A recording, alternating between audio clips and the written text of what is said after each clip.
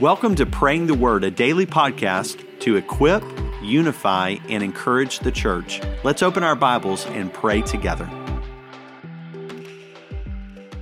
Today our reading comes from 2 Timothy chapter 3, and we're just going to be looking at verses 14 through 16. So hear the word of the Lord.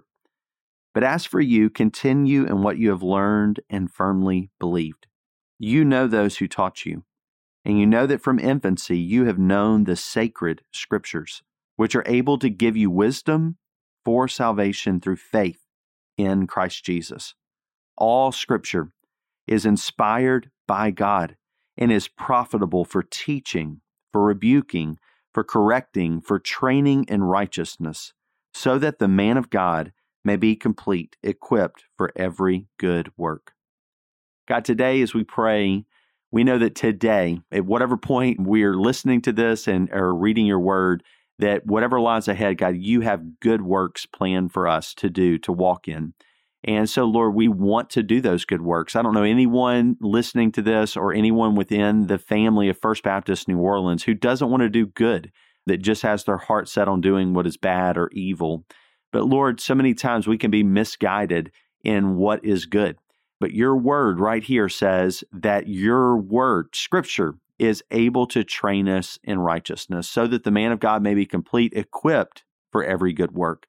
So Lord, help us to see that the good works you have planned for us, not just the ones that we devise or that culture tells us it would be a good idea, but Lord, the ones that you have ordained for us to do.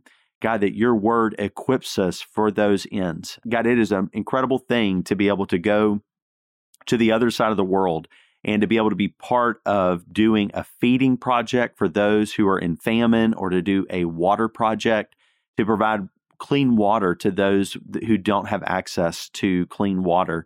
But Lord, your word teaches us, Jesus himself saying, man does not live on bread alone, but on every word that comes from the mouth of God. So in that, we are seeing the testimony of your word, the words of your very Son during his days on earth, of acknowledging that food is important. Man doesn't live on it alone, but it is something that we live on, but on the words of God also. And that's such an important thing for us, that as we go forward today to do good works, that we remember we are to be a people of compassion. Your word calls us to do good, especially to those of the household of faith, but to everyone.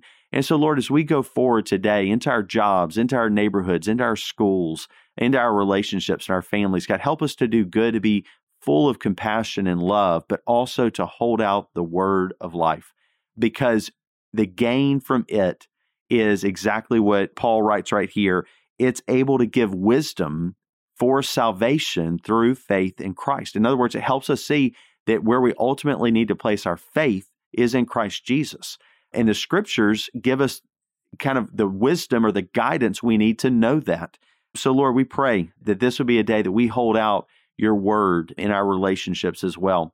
God, I pray also for the families in our church that have children still in the home, but also for those parents of adult children, that we would all take to heart the example that we see in Timothy's life, that he had family, a mom and a grandmother, it says specifically, that taught him the word. And so, Lord, I pray that the parents and grandparents, parents of adult children as well, they would be giving the word to their families, encouraging their word, praying the word over their family members, especially their children and grandchildren, so that we are found in accordance with your word, so that our children and grandchildren will be able to receive that wisdom and guidance in order to experience your salvation through faith in Jesus Christ. And we pray all this in Jesus' name. Amen.